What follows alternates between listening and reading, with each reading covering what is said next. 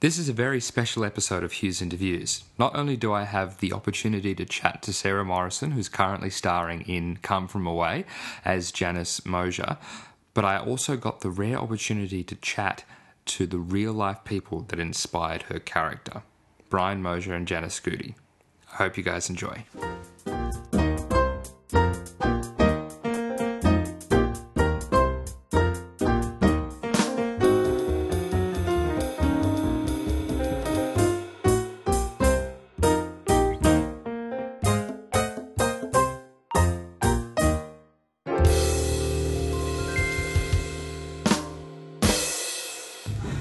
Hey mates, welcome to a very special interview of Hughes Interviews. I'm joined today by Sarah Morrison, who is currently in final technical rehearsals for Come From Away, the musical. Thanks so much for joining, Sarah. My pleasure. Thank you for having me. My absolute pleasure. So, as I mentioned, Sarah is currently in Come From Away, and we will get to that, but I always like to start at the beginning. So, where did it all start, the acting bug? What got you into performing? Was it singing, acting, dancing, a bit of all three, or...? Yeah, all I remember was that I was a very shy, reserved child, and they offered, I suppose, some form of a drama class at my primary school, and I think my parents enrolled me in an attempt to bring me out of my shell. I guess it worked. But all I remember it was sort of just like drama games and things like that. And then at our primary school we did the grade 5s and 7s, if I remember, did like a small school-made musical. We did Danger Kids when I was in grade 5, and I played Gizmo. Danger Kids? Yeah. What's the plot of that one? It was something about, there was a villain, a couple of characters, and then like the Danger Kids were the ones who saved the day from, the world exploding. They weren't in danger, they were like spies. The Danger Kids, yeah, right, like it was a cool thing. Yeah. So I was like the tech head of the Danger Kids. Gizmo, of course, yeah. Yeah. Makes sense. And then I picked up like a jazz class. I wasn't very good, but I just really enjoyed it. Well, that's all that matters. Yeah, but I do remember like a girl in my class did Annie, about the same age when the girls in Annie were about the same age as me, and I remember just wishing that I could do that too, and not really at that age understanding why she could and I couldn't. And of course now I understand that she'd been dancing from a very young age and knew the process and whatever. So wasn't just doing jazz for fun. No, not just doing jazz for fun. And then over the holidays between basically my primary school and senior school, I auditioned for this like little pantomime with like a small dance school in Queensland, and then it was a pantomime version of Peter Pan. Right. My brother and I did it, and then that kind of led to me doing more formalised like lessons in singing and acting and dancing, like the kind of holy trinity. Yes. And it sort of just grew naturally from there, really. Yeah. Right. And so that led into, I think I read somewhere you were in the children's chorus for Opera Queensland. Yeah. I auditioned for La Boheme, the kids' run-on in Act 2 for a hot second. And we... Hey, it's a credit. Yeah. But I had the best time. I thought it was hilarious that it was summer and it was so hot on stage, but we were in these winter clothes. Like, I loved that. And they gave all the kids, maybe there were 8 of us running around the stage, they gave us kids like a little brown bag filled with ollies. Mm-hmm. And Simon Phillips actually directed that production. Right. And I didn't really clock that until during rehearsals for Ladies in Black, and I was looking at Simon's feet, and he rocks the 2 different coloured socks. Oh, it's his thing, is it? That's his thing. And I saw it, and I thought, I just had that real sense of deja vu, like full body, like I've seen that before. Why is the 2 coloured socks so familiar? Yeah. And that afternoon I'd gone home and I pulled out the program, and I was like, oh my god, it's because Simon directed La Boheme. So that was kind of a crazy cool 10 years later thing. Bit of a coming back to roost. Amazing. So then what made you decide this is something I want to do professionally, or did you go to training just to test it out, or was it always like, I'm going to train and get good enough to do this professionally? Yeah, I think it was one of those deep dark desires, like that I knew that's what I really wanted, and I felt like it was sort of like a silly thing to say out loud, like how could I think that I would be good enough to do that. But I do remember seeing shows like Mamma Mia was one of the first times that I saw a show, watching, Kelly Road, who I'm now working with, which is an absolute trip out. Madness. Watching her play Sophie and just being that feeling, and I don't know how to describe it. I don't know if there's a word in the English language that you just, I just was watching the show and just wanted everything to have me up there, just sort of experience that. But I didn't think that was possible. I don't know. But I kind of kept training, I kept doing classes. They kind of just continued to exponentially grow how many nights a week I was going to different classes and stuff like that.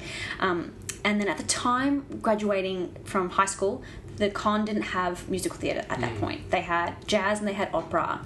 And because I'd done 2 children's choruses and 2 Opera Queensland productions, it was sort of like, oh, well, why don't you try opera? And it's a fantastic foundational kind of singing technique to learn, I suppose. So I went there, but it just was sort of like a square peg in a round hole, kind of. It just wasn't working out. Wasn't working, and that's when I kind of thought, well, no, okay, I'm going to give it a go. And I auditioned for WAAPA, AIM, and Ballarat because that was the year that VCA wasn't doing it at the time. Correct. Yeah. So anyway, and I ended up going to Ballarat, and it's sort of, it's a big change from Queensland. Huge change. Just temperature wise, if nothing else.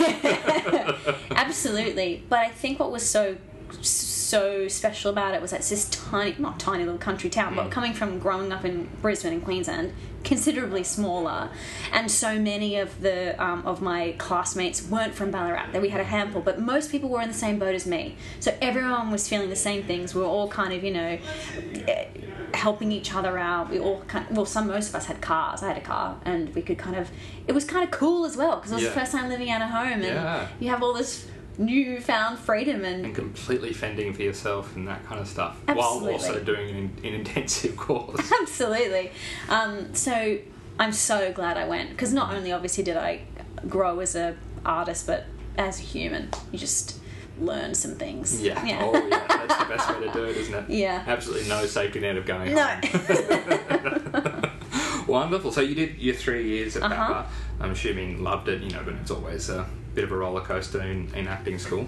Yeah, no, I think I from all accounts, what I remember being told anyway, and I think this is a pretty accurate description, I was very much a wallflower for the first part of the course.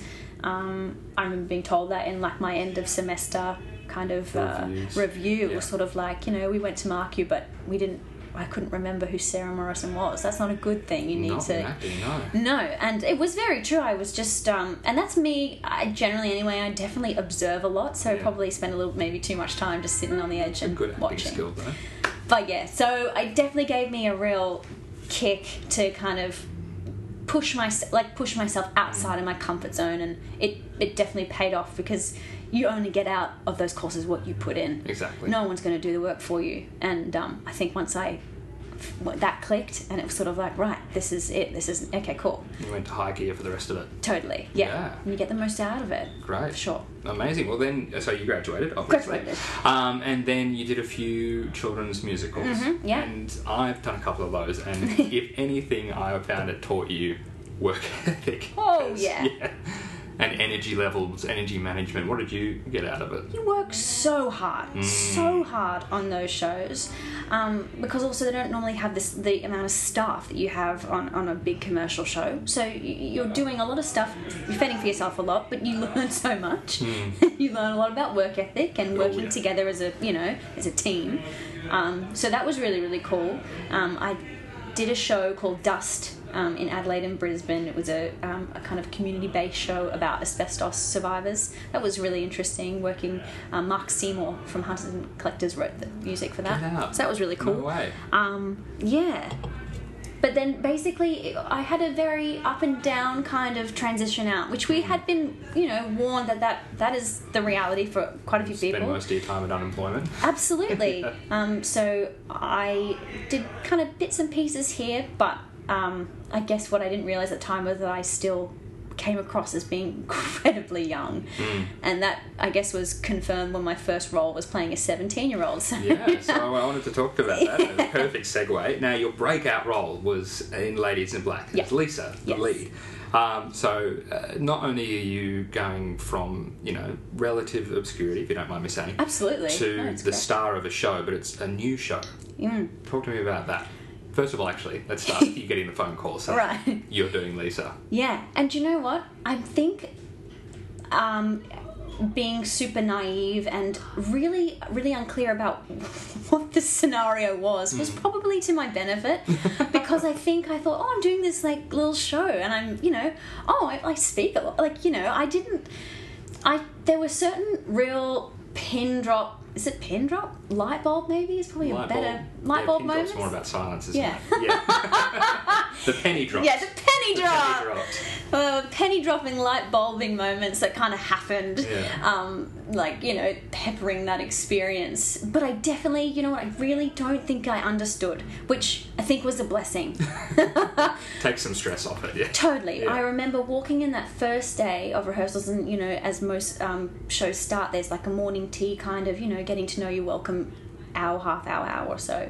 And Mum dropped me off. I walked straight in the door, saw the crowd of people, walked straight through the crowd of people, straight to the toilet, locked myself in a cubicle, and started deep breathing, because I was just like, it was just so overwhelming. So that's when it hit you. Yeah, that Seeing was who you were going to be on stage with. Yeah, penny drop number one, and I'm looking across at like Bobby Fox, Lucy Mondo, these people who I just absolutely look up to, have watched on stage, and and so from there we were straight in the work, and I think that was a blessing as well, because we were working so hard, and on the other side of the table, on this side of the table, we were all working so hard, and I think it definitely shows it in the product that came out at the end. Yeah. Doing an Australian tour, not just doing it in the one city, is proof that you're onto something. Yeah, and I think we all had a really great time working together and making it as well, and it's so exciting to see it now being produced in smaller scales. It's been released for amateur rights, so turned into a movie as well. Yep. And that was trippy watching that, because I've never obviously taken a lot of the dialogue straight from the book, which is exactly what the musical did. So hearing these lines, all this dialogue that I listened to, that I spoke, it was very cool. But I think as a kid, I remember watching shows, and I was always really fascinated by the curtain call. Maybe being like a real A-type personality, like wondering, trying to understand the order in which people bow and why people bow. Certain people bow before others, and, another probably the big penny drop moment. We were blocking the curtain call, which normally happens right at the end, right before you move to the theatre. It's a superstitious thing, isn't it? Yeah. And I guess I soon saw that I was bowing last, and not only that, like Simon asked me to change into this Lisette, the dress, and put on a red lip, which was so it was a really bold statement for that character. So that was a real okay. Wow. Yeah. Wow. Yeah. Amazing. Yeah. So you did the Queensland season, then it returned a little bit later.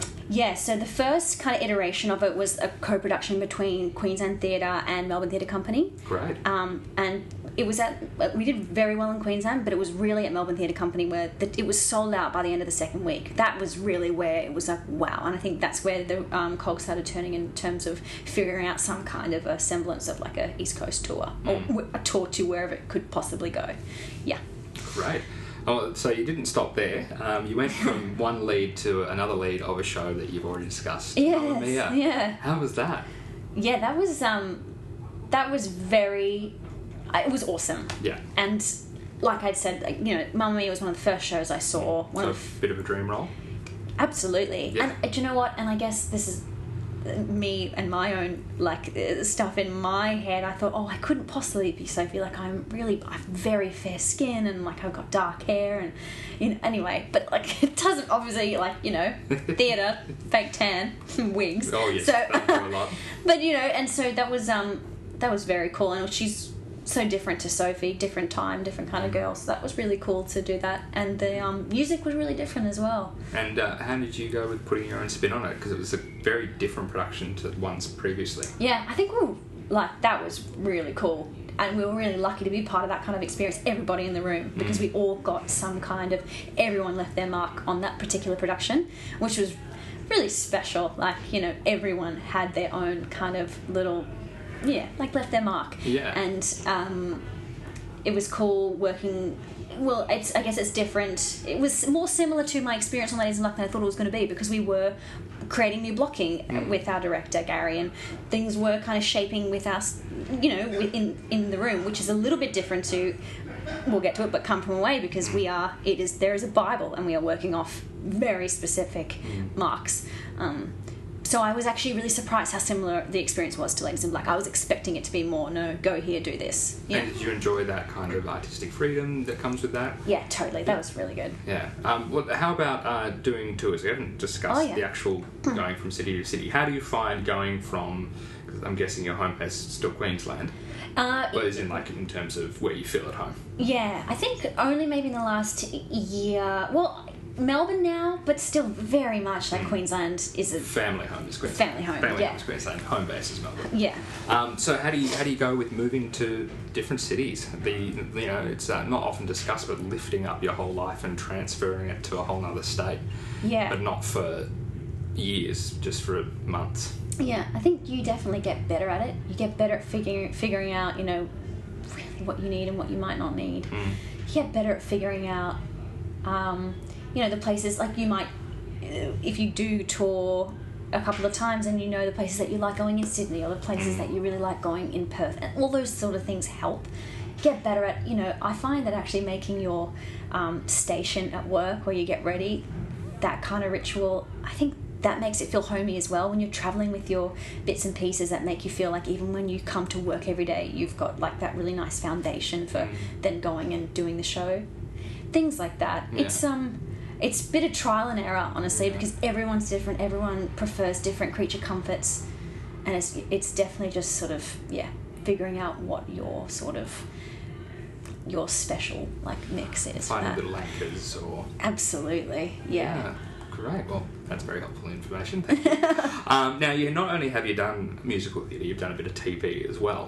What's the the major differences you found on your television experience compared to doing stage shows? They're very, very different, and I've only done a little bit, and actually now it feels like a whole other lifetime ago, because it has been a little while. But I do remember just being very. There's definitely a different language. There's definitely a different pace and different techniques that kind of fit that realm better than they might, this one. So I'd love to do more as I get older, and definitely keep working on those kinds of skills. But it's one of those things as well. It's just like a muscle you need to keep exercising. It's very different, showing 1,000 people how you're feeling, as opposed to sending it down a barrel. Yeah. To possibly, imagining it's just that one person. But yeah, very different. Awesome. Well, it's a pretty cool experience to be able to go between the two. Yeah, sure. I definitely want to. I'd love to do more and I guess learn the language better. So I guess you've done a couple other shows. You're a Good Man, Charlie Brown, Blues, stuff like that. Yes. But what we're really here to talk about is Come From Away. Come From Away. So you guys have got your first audience pretty soon, I think. Yeah, so we do our family and friends next Tuesday. So basically just under a week. Wow. Yeah. So talk to me about Come From Away. Were you in London when you found out you got cast? No, I was back home in Australia, but I wasn't actually, while I was in London, I wasn't planning on seeing it, because I thought, well, I'll just see the Australian cast. So I really wasn't planning on seeing it, and for whatever reason, it actually wasn't really on my list, my things. I saw 17 shows while I was there, including that one now. But yeah, it wasn't one of the ones I was going to hit. And I just was having a bit of a homesick day, and I contacted my friend and I said, let's go out and see a show. And he already had a ticket to see it, so I thought, all right. You're talking to it. Yeah, so I got a rush ticket, and I was sitting there, and I think definitely... full disclosure, I think I had the wrong impression about what I'd heard about the show, or what I thought it to be just from listening to it. I didn't, and I think that's what's interesting about trying to explain what the show's about to people, because a huge part of it, I do believe, it's experiencing it.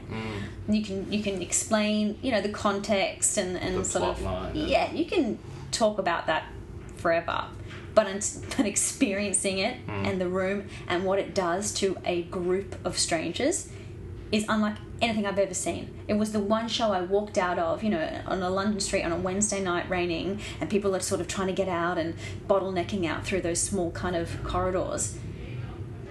Everyone's head was up. Everyone was making eye contact. People were talking to strangers. It was unlike anything I'd seen coming out of a show. Right. What it did to how it so immediately touched the people in the audience. Unbelievable. Yeah, I've never seen anything like that. So it's pretty exciting to be a part of the group of people who will be giving that experience out to other people, I guess. Yeah, I think, I personally underestimated this show, and I think it's hard. It's definitely a hard one to sell off of the idea, you don't want to give it away. No. And you can't, and also you can't really give it away because it's hard to explain what it is that touches you, but some of the slogans that are out the front of the theatre really do ring true about, the idea of it being that, oh God. It's about the best in humanity. That's it. Coming from possibly some of the worst aspects of humanity and community and looking out for each other and really dissecting that human spirit. And yes, 2001 was, we're getting close to 20 years ago. Everyone remembers where they were. Absolutely. And part of our table work in preparation for getting up on the floor during rehearsals was we all went around the room and spoke about where we were. Because it's really a shared experience for the people who do remember where they were or what happened. I was 11, but I still do remember the weight of that day, watching the grown-ups around me. I was reading it off them more than anything because I think, watching the TV, at first it just looked like an action film. It didn't look real. The only thing that triggered for me was the Cheese TV wasn't on. Yeah, right. Yeah. I was 10. I came in, I think it was even during the holidays, to watch, and just seeing my mum reacting to the TV. I saw her reaction before I even saw the TV, and then you took the adult's cue to figure out, oh, holy crap. Yeah, exactly. And I think that's I totally agree. I read more out of watching my parents react to it and going, oh, wait a second, this is big. But also not understanding as an 11-year-old, I kind of remember thinking, well, why aren't they just running down the stairs? I'm sure they can get down the stairs. I didn't, it's so hard. You have no idea. Exactly. Yeah. So that was really fascinating, going around the table and everyone sharing that, because it gave, it's what links, we all have that in common anyway, our shared experience of what happened that day. And this is, the musical is like a relatively unknown story about a direct result of the tragedy, but it really highlights how good people can be. Absolutely. In the face of crisis and potentially overwhelming numbers of anything, that kind of thing, but everyone came together and and I think I really found it hard to get my head around that when I was preparing for this, and I found an online ratio calculator, because I needed to, because I was reading the script, and even in my own kind of dialogue I talk about the fact that the population went from 9,000 to 16,000 overnight, that 7,000 people arrived. And I thought, okay. But I'm like, okay, hold on. Let's just put, let's extrapolate that. And it's literally 3.5 million to almost 4 million people arriving in Melbourne. Couldn't be coping now. Yeah. And needing somewhere to stay, needing somewhere to, it was huge for them. And they just didn't bat an eyelid. They just went in there, took the shirts off their backs, and looked after these people who were in shock. This was before mobiles, some of the people on certain planes, it was up to the pilot's discretion whether they told the passengers what was going on. So some of them were sitting on the tarmac just not knowing, having no idea. And then coming off and finally seeing those images on the TV, and that just, that kind of moment of knowing that they, I don't know, were the lucky ones who, so many different layers going on that day. Yeah. Oof, a lot to see, a lot to take in. Yeah. But let's steer away into Sure. some lighter territory, Yes. perhaps. So you're playing Janice and others. Yes. Now, Janice and all the other characters are based on real life people. Yes, all of them. They're So all true stories. have you had a chance to talk to Janice, to learn her story from her and like kind of use that to inform your character, or is that more you're just taking it all from the script? And At the moment, so Janice, which like similar to some other characters, she's a composite of. So I played Janice Mosier, who is a composite of Janice Gowdy and Brian Mosier. So Brian was the one who was actually working for Rogers TV. Janice was working for the Gander Beacon, and it was her first week at work. second day. Yeah. Madness. Yeah, crazy. I haven't spoken to them personally, but there is lots, like thanks to the internet, there is lots of stuff out there, some interviews and things like that, and I've researched them, and I can't wait to meet her and hopefully Brian if he's coming out as well. But there's a lot in the script, and obviously even I guess as their job as the people who are trying to get the news out there, it's about getting that information across. There's a really great interview with Brian on YouTube, and he's sort of saying, he was working off a fax machine, so he was getting faxes through. Like, we laugh about fax machines these days. It's amazing. I wouldn't know how to work a fax machine if I tried, but like he was getting faxes in, and some just handwritten notes saying, "Okay, please send if anyone's got bread, can you please bring it down here?" And then it was like another fax going, "Scratch that, we've got enough, it's okay." So they're just going through this pile of faxes, trying to get up to date kind of information to get out there. Which is crazy because he said in this interview that he was only getting a handful of emails through. No one was really working off of emails back then. Yeah. And he had, a phone in his pocket the size of a brick. So, again, it's really hard to... And probably a switchboard with like 6 different ones coming in. And it's so hard to imagine now we've, attached to our iPhones and things like that. So... Well, that makes the experience of people actually connecting after the show that much more magical. Absolutely. Especially nowadays, no one talks to strangers. No. Or even like sometimes when I go for a walk, I smile at people, and some people seem really scared. Not scared, but like they're like, "Why are you smiling at me?" What are you doing to me? Stop it. Let me just be in my own head here. I don't want to engage in it positively with anyone. Yeah, and I think maybe that's what this show does. It sort of pulls back that kind of curtain a little bit and brings people out. Breaks people's walls down. Yeah. Amazing. Well, I mean, if that's not worth one worthwhile reason to see it, I don't know what is. That's amazing. Yeah, no, I think I'm so excited to see how Melbourne responds to this show and the bits that they find funny, because it's what I think I was most shocked about is how funny it is. Because, like we were kind of talking before about September 11th, they can easily kind of take us to a certain place. But what is so shocking about this show, not shocking, but like surprising, it is so funny. I was in stitches through it, and I didn't expect that. And it was funny watching the Londoners laugh at Nick Marston, the British character. They thought he was hilarious. Every time he opened his mouth, they were pissing themselves. They thought he was hilarious. So it's going to be really interesting to see which bits Australian audiences really tune into, and it might be different. And are you guys doing the Canadian accents as well? Yeah, so the Gander accent is largely what all of us have to do at some point. So I have that accent for Janice. Yeah. Which it's kind of a bit like an onion with like sort of the American and the Canadian and like the Irish kind of little sounds, little sprinkles like the oi and the r, things like that. So that's fun. But once it's kind of in your mouth, so to speak, it's actually, it really does flow, and they can talk really fast. Like some interviews, they just like they talk so fast.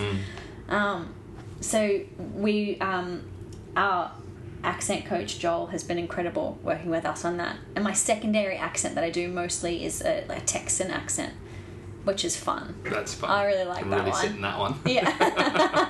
I need to be. Yeah, I find I flick to that one more so than the Gander. I love that Texan accent. Who doesn't really? Yeah. So that one's fun. And I also get to make some animal noises: cat, dog, monkey. Here all night. Why not? Yeah. I'm guessing you'll just keep adding animal noises as the season goes on. See what you can get away with. Well, when I first saw the script, and I was like, oh, because when I saw the show, I thought the animal noises were just a click track. A click track. No, it's you guys. The actors are making the animal noises. Awesome. Yeah. Oh, there you go, the magic of theatre. I went to drama school. Yeah, I'm getting paid for this. That's why they pay me the big bucks. Sarah, I think that's all we have time for. You have a very busy couple of days. Thank you so much for coming on. I cannot wait to see the show. Have an amazing season. Thank you. And yeah, I don't know what else to say. Yeah. I'm very excited to see it. Thank you for having me. My pleasure.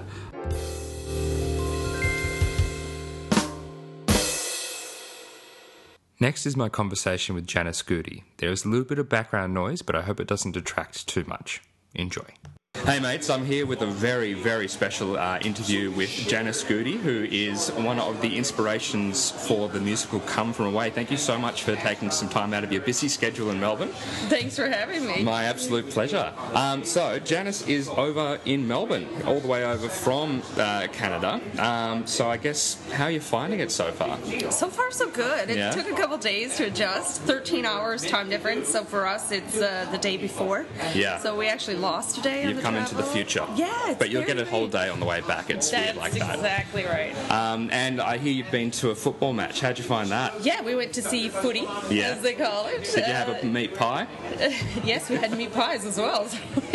we're taking in all the culture. That is peak Australian culture right there. Having a beer and a pie at the footy doesn't get any better than that with us. So as I mentioned, Janice is, along with Brian Mosier, is the inspiration for the character Janice Mosier, and it's I mean, I saw the show the other day and it is pretty incredible. Yeah. Full spectrum of emotions. I was ugly crying at one point and cheering and laughing, and I just the day that I saw it, there was just a mass kind of standing ovation at the end, and that doesn't often happen here. You have to really earn it in Australia, so you know you're onto something special when that happens. But I'm guessing it's a pretty personal show to you. How many times have you seen it? I actually have lost count, to be honest. Now I know there's other parts of our group who have seen it like over 100 times. Wow. I typically try to save it for the opening nights. We've been fortunate enough to go and open this show in a number of places, and it's always emotional. Like to stand there and to hear your name being called out on the stage for one is very unusual. Yeah. Because my husband only says my full name when I'm in trouble. And to hear that is kind of strange. And then to see people crying and laughing and just excited about it, and to hear the words come out of the actors' mouths that you've said, and it just brings you right back in time. Yeah. Well, wow. It's as you mentioned, going back in time. It's an experience that everyone who's alive remembers where they were. Absolutely. It's not something that you can really understand as a kid, but I remember it vividly even now, which is insane. But I mean, let's talk about your experience. Where were you when it happened? I was at work. It was my first day on the job. I was a newspaper reporter in Gander. I moved to town that weekend, started work on Monday, and 9/11 happened on Tuesday. Wow. Yeah. So I remember getting a call and somebody telling me, and at the point I was 21, so at the point, at that time, I didn't understand really what it meant. I mean, we're in small town Newfoundland. What difference does it make what happens in New York City? How are we affected by that?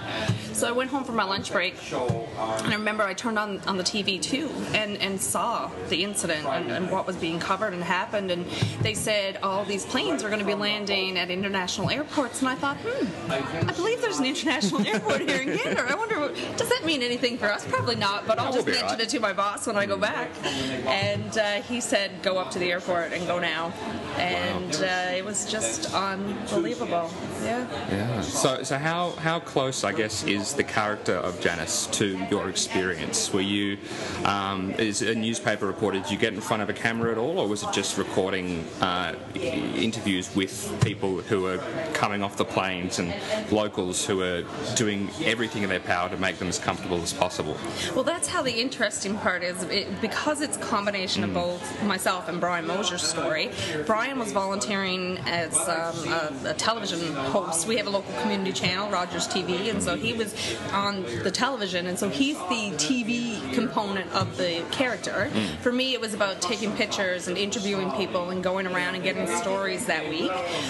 So there's pieces of my story that come out in the character, and there's pieces of Brian's story that comes out. But Sarah stands there on stage and she says things word for word that I told David and Irene when they were writing. You know, we met 10 years after the fact. They were in Gander for the 10th anniversary. I was working in tourism at that time.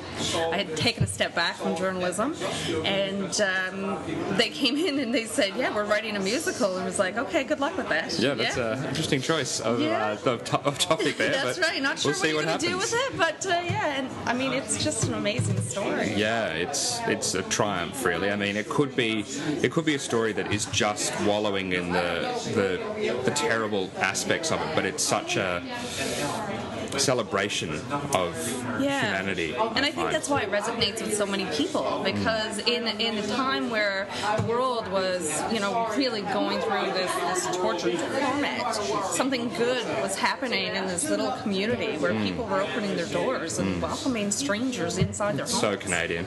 Absolutely Canadian.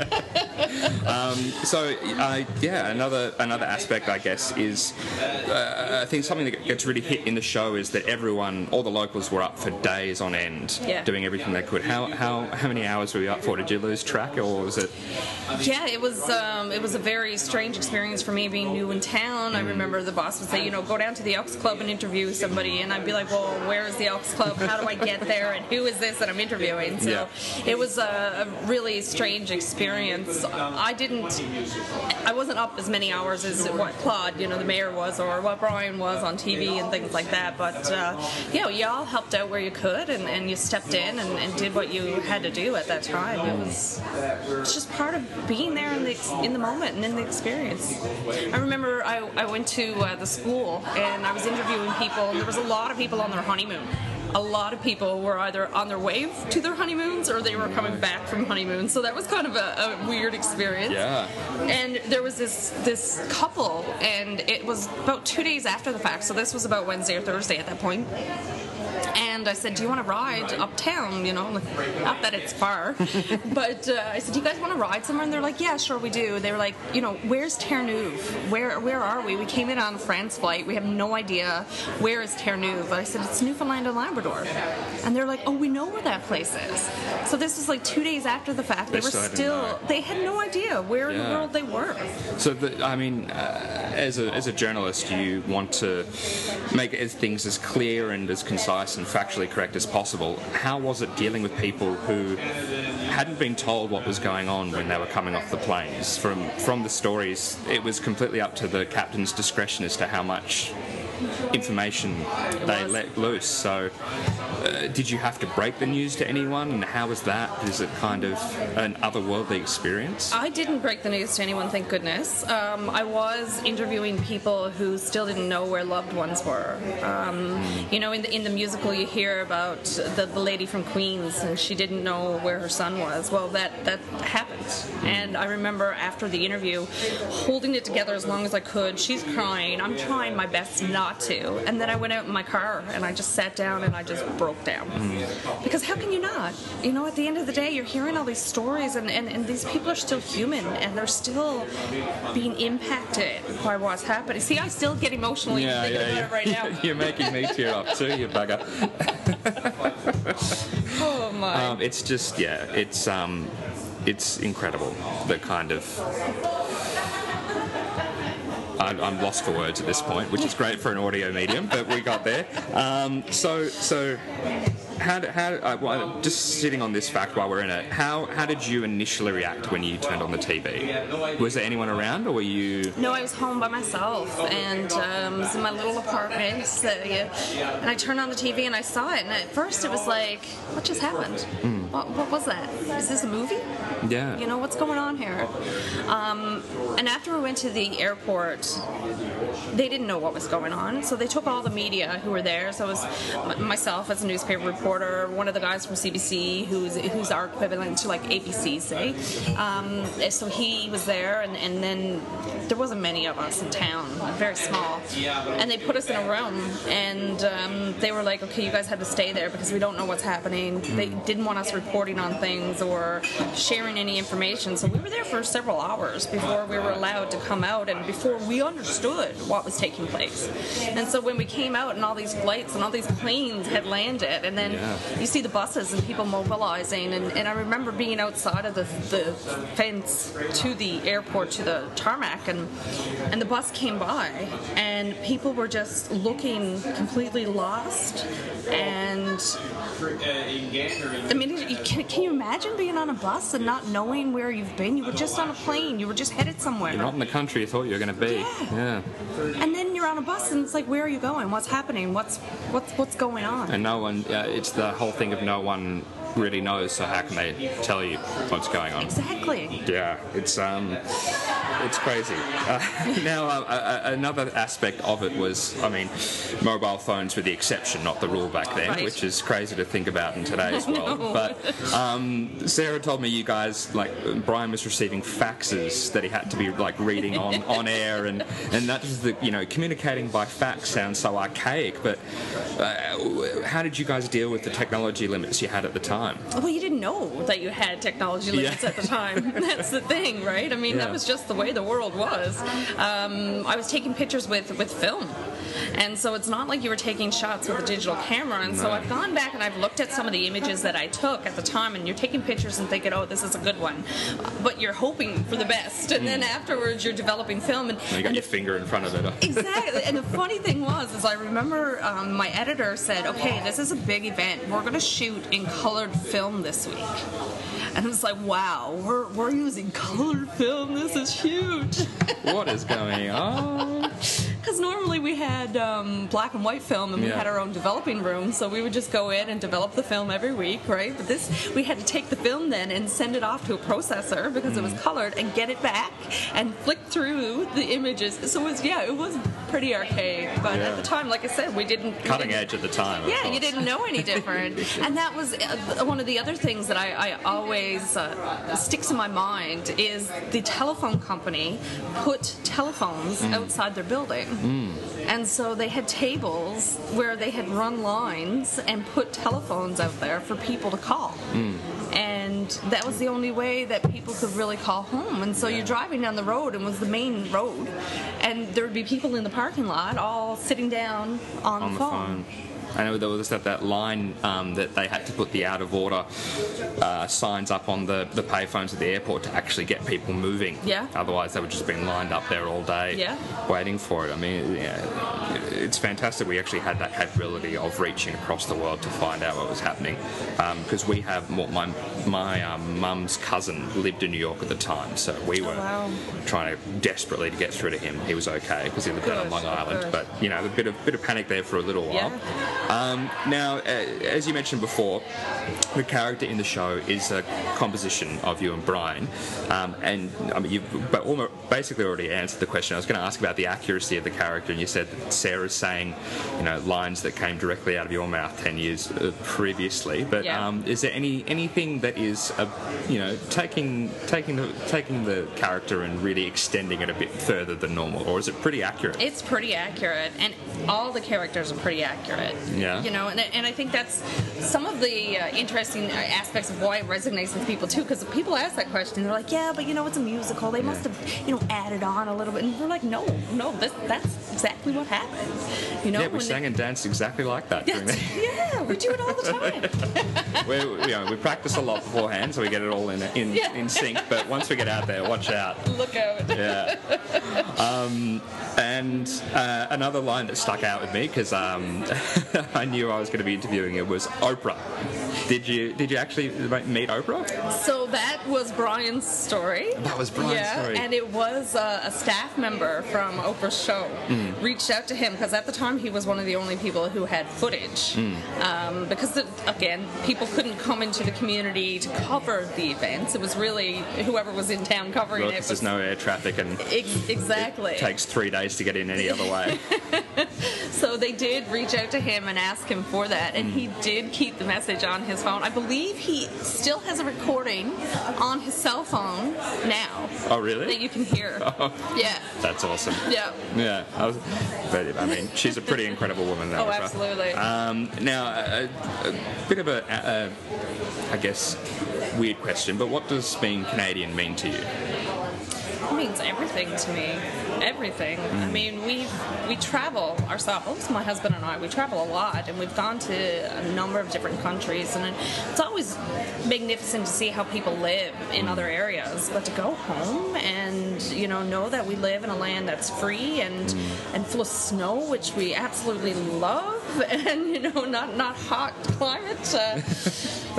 Being Canadian means everything to me. It really does, and we love where we're from.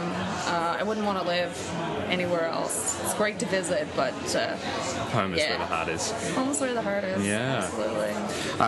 And you're still a journalist, I understand. I am. Yeah. You did do the step back to do the tourism, but what brought you back into journalism? I had a phone call and they said, hey, we want you to come and host a radio show. But I think I'm just a very inquisitive person, and I like telling and hearing people's stories, and I just love sitting down and chatting with people. And I've always been I'm not the storyteller. I like hearing other people tell their stories, and just being that person who can navigate through that. Yeah, it's amazing. It's a great opportunity to hear and be part of people's lives for just a short period of time. And help to spread those stories. That's right. And last question, because we have to wrap this up. As you weren't originally a Gander local, have you been screeched in? Well, I am a Newfoundlander. Oh, so I don't. I'm by proxy, I'm good. I don't have to do that. But the screech is really tasty. Yeah? Yes. Are you sure? Absolutely. Well, thank you so much for coming on, Janice. I really appreciate it. Thanks for journeying out to our foreign land as well. It's a fair trip. It's a pleasure to be here. So excited. And I hope you enjoy the rest of your stay. Thank you very much. My pleasure.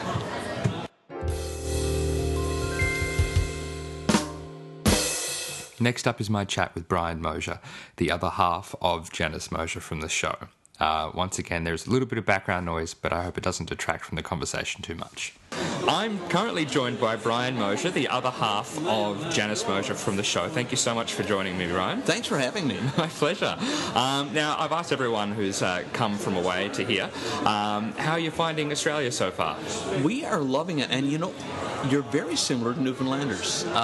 Your level of hospitality, your friendliness, your smiles and so on, there has to be a historical connection between us because our cultures are very, very, very similar. I feel that as well. Yeah. I have family in Canada, so every time I go over there, I just feel like I've gone on a very long plane ride home. It is. Yeah, no, we're very, very, very, very similar as people, and I love that. So we're loving it here. Well, that's a very big compliment, so thank you very much. And I'm even on a sleep schedule now, so yeah, That's the challenge, isn't it? Different. Oh, yes. Yeah. Now, Brian was at Rogers Television. I was. So that's where that part of Janice comes from, I guess. It is. I was actually the only on-air. We have one of everything in Gander, so Janice was the reporter, and I was the on-air person at Rogers TV. And I was also the local high school media teacher. Right. So it kind of stretches you a little bit for those 5 days. Yeah, I can Nights at school and daytime, 3 live shows a day for 4 days at Rogers TV. Wow. Yeah. Now, can you tell me where you were when you found out? My day started on September 11th. I thought the only problem I was going to have that day was at school. Our entire support system was on strike, bus drivers, custodians, secretaries, so just teaching staff in buildings. And I also had a wire that was broken on my closed circuit system in the building. I thought that was my 2 major challenges for the day. So went to work, would fix the cable, and the easiest way to test it was to run live cable. Because even at school we had a studio, but it was an affiliate of Rogers TV in Gander, so I had free cable coming in. So I just ran a pulse through out of my head-in room. And there was a picture of the North Tower. There was smoke coming out of the window when I ran live TV. Now, traditionally, our live TV would be cartoons or music videos for the kids staying for lunch. And then we'd go to scrolling announcements during the day. So I thought it was a local, just a regional thing, because it said plane hits World Trade Center. I went, I guess Buddy didn't get his pilot's license or something, because it was never as big as it was. But I tried to change the channel, and it was there again, there again, there again, there again, there again. Eventually, a couple of the kids who were working on things in the outer media room would come in and join me, and they wouldn't leave it either, and we would watch the plane hit the South Tower. Wow. And suddenly it became very, very big. Yeah. It becomes huge in front of you. And especially with kids there, because they'd be looking to you for how to react. Yeah, so the day would go on. We would watch, right on our lunch hour, we'd watch the North Tower fall. A million questions that afternoon, not a lot of teaching done, a lot of questions answered from scared kids, because we were always told that in the event of a war, Gander would be a strategic point to take out. We happened to be in Gander. The airfield. Called into a staff meeting at 2:30, told we had to turn Gander Collegiate into a hotel, with maybe a couple of hours to do it, which is where I became a media person for one of the first times. I called my producer.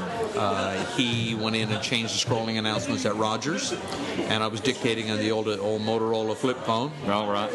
The Motorola Razr? The brick, the brick, the full size, wow. pound and a half of phone with 100 airtime minutes on it, and then it cut out. I had the deluxe plan. The regular was 40. Oh, watch out. Yeah, and my two buddies in radio, they were doing the same thing, because we're a close media community in Gander. Passengers would arrive at midnight. You spent that night putting out spot fires. Started to fall asleep around 4:30 in the morning, sliding on the cafeteria wall till the East German passengers realized it was breakfast time in Germany. They came down, so now we're making breakfast. But all that was driving me was I would get home at 9 o'clock the next morning after 27 hours on my feet and go to bed. Between standing up at the foot of my bed and falling in it, my producer called me. Oh, no. I was on the air in an hour. Oh, wow. So I said I would go in for one show. That's fine, because planes fly away. It's Gander. They land, they take off. They're never there very long. Well, I found that there would be a midday show, and I found out there would be a supper time show, and then 5 days later I went home. I stayed awake. Well, you have to. Well, you have to. I mean, the adrenaline running through you that whole time would have been insane. 3 live shows a day for 4 days, 12th to the 16th, and it depletes you. It really. But, the theme of 9/11 in Gander is that if you could do something to move the process along, never mind yourself, get it done. I was the on-air face of community television. There wasn't a second on-air face of community television. There was one of everything in Gander. Yeah. As my producer told me on day 4, do not lean on a wall, don't sit down, don't lie down, I don't have a plan B. Thanks, buddy. And he said, by the way, you just spoke to a Spanish family, and I don't think you speak Spanish. No. I was about as tired as I've ever been in my life. You would have slept well afterwards. For 2 days. Wow. Yeah, went to bed Saturday night, got up on Monday. And the worst sleep hangover I've ever had in my life. I couldn't chain together a full sentence. But, even on the end of the week, I was having trouble reading a full sentence. So, if you see some of the footage, I glanced twice at the paper. Friday morning when I signed on, I look at my watch to see what day it was. I've gone back and looked at the tape since, and it is, and I look at my watch, and Friday, and you went on from there. And 12 shows in 4 days with minimal prep, and a lot of it, they were going together while you were on the air. Minimal prep and no sleep. Minimal prep, no sleep, got a load of coffee, so you get indigestion like you wouldn't believe. My first show, I had a Salvation Army officer as my first guest, and he wasn't one of the locals. I realized that when I was in a 30-second all clear to go live to the air. One of our technicians brought over 3 lines on a post-it note and passed it up under the desk, and that's how I started. And we just went on from there. It was flawless TV under the conditions. A consummate professional, clearly. You have to, but I tell you, it tries you. It summons every bit of borrowed energy you've got in you. But now we look back and say, hey, we did it. And no Broadway musical didn't enter into my head. If I do this, I wonder what would happen to me. I will probably end up in Australia watching myself portrayed on stage. And so how many times have you seen the show? Somewhere around 25. Right. I've seen it in Gander, St. John's, Gander and St. John's, Toronto several times, New York several times, Seattle, Los Angeles, London, and now here in Melbourne. Wow, there you go. Yeah, it's not a bad gig for almost dying, staying awake. A pretty good payoff, I think. It was not a bad trade-off, yeah. And talk to me about seeing what you did portrayed on stage, like words that you've spoken. And that's the really beautiful part. The accuracy of Come From Away. I hear my words spoken word for word as I said them, with the pauses where I put them. My television delivery, I know where I put the pauses because I can say them back to myself now, and it's exactly. I've actually spoken to all the Janice Mosher characters, and I went, how do you know exactly where to put them? She said, hours and hours of tape and videos, and I mean, it's amazing the level of research they did into our characters, and their accuracy, it's 100% accurate. What you see happened. And that, you know, the first time I saw it at the Gander hockey rink, actually, I was blown away. You know, and by the way, some of the uncanny stuff actually happened. Like the toilet paper story is true. Yeah. Stop sending toilet paper. Ozzie Fudge, Constable Ozzie Fudge, one of our two police officers in Gander. Paul Matheson was the other guy. Paul was on night shift, Oz was on day shift. Oz would go around to all the venues picking up paper hard copy announcements. Nothing electronic in 01. Oz would come in before every show. Never ever asked him to do it. He just did it with a stack of paper. Here's your announcements from the venues. And they knew to give it to him. So on Thursday, for the mid-afternoon show, Oz came in with some paper that said Gander Academy was running low on toilet paper. 720 passengers, 200 and something volunteers, and they're running out of toilet paper. Now, that's an emergency. That's not good. So my producer said, first of all, Oz is not pulling your leg, because Oz and I are always trying to get one over on each other. He said, it is a legit announcement. I heard it too. Gander Academy's running out of toilet paper. And it's almost 1,000 people up there. And I went, okay. So in amongst it, I think the announcement before, I'd have like a guest, and then some announcements, and another guest, and more announcements. Hour-long shows, 12 of them. I said, and further to that, I think the announcement before was St. Paul's Intermediate was looking for some fish dishes, and further to that, Gander Academy is running a bit low on toilet paper. If you have a few extra rolls of toilet paper, can you bring them to Gander Academy? 2 hours and 15 minutes later, Ozzy's back in again. He's got a typewritten announcement, and in his handwriting, he's got "For the Love of God" written on top of it, and it said, "For the love of God, please stop bringing toilet paper to Gander Academy." At that point in time, 2 hours and 15 minutes later, they have a classroom filled to the ceiling with toilet paper. Nobody brought in a case of it. 2 rolls, 4 rolls, 6 rolls, 8 rolls. Yeah. Here you go. Whatever they could spare. But that was the theme of the week. If you asked for something, you got 20 times what you asked for. Right? We started the week while I was still at Gander Collegiate by calling my producer, and he interrupted the scrolling announcements and put up, screens of what we needed. And within 20, 25 minutes, there's cars rolling in with mattresses, sleeping bags, cases of toothpaste, towels, ice, coolers, fans. We were ready within 2 or 3 hours. It's incredible. Yeah. That kind of organization is normally impossible. I mean, the headlights coming across our parking lot. And I thought, oh my God, look at them coming. And no names on anything, don't want it back. Clothing, extra stuff you got home. I mean, the grocery stores went in automatically, started getting breakfast items ready. The cafeterias by that morning were stocked. And I mean, hot, cold, breakfast, full meal deal. Not like, here's a piece of toast, go lie down. We're going to stuff you. It's crazy, the level of response. It was actually then that I actually met the new girl at the Beacon. I didn't know her name. Her name was Janice, but she had only got there the day before. She started on 9/11. It was her first week, yeah. First day. First day. And we went into a debriefing the next morning. I went, oh, she must be the new girl at the Beacon. I introduced myself to her later. She was Janice. Yeah, little did you know you'd become the one person in a show. Here we are in Melbourne watching ourselves, and it's crazy. It really is crazy just to see where all this has gone. Yeah, and we'll hopefully continue to go. It's an important show to hopefully be seen by as many people as possible. It really is, and it's got a message the world can see over and over, and that's what we're seeing. People are seeing it numerous times. I mean, I can't watch the same movie twice, but like this, I've seen this 25 times or something now. And it's just the show you can watch over and over and over again. And we're actually seeing this with audiences. People are going out into the sidewalk, coming back in, looking for more tickets. You can't, most venues, most nights are sold out wherever they are.